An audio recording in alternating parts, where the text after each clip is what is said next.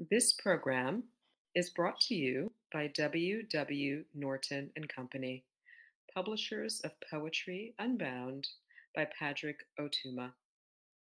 Now in paperback and featuring immersive reflections on 50 powerful poems.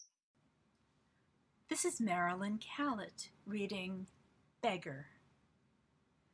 Beggar, just one, I begged the muse. You again. Always the same shtick. If you want the line, you'll have to earn it. How? Write about something besides younger men, Muse said, and think of Elizabeth Bishop, who spent 20 years on the moose. No, I won't. Too late. I was already minding my mousse au chocolat.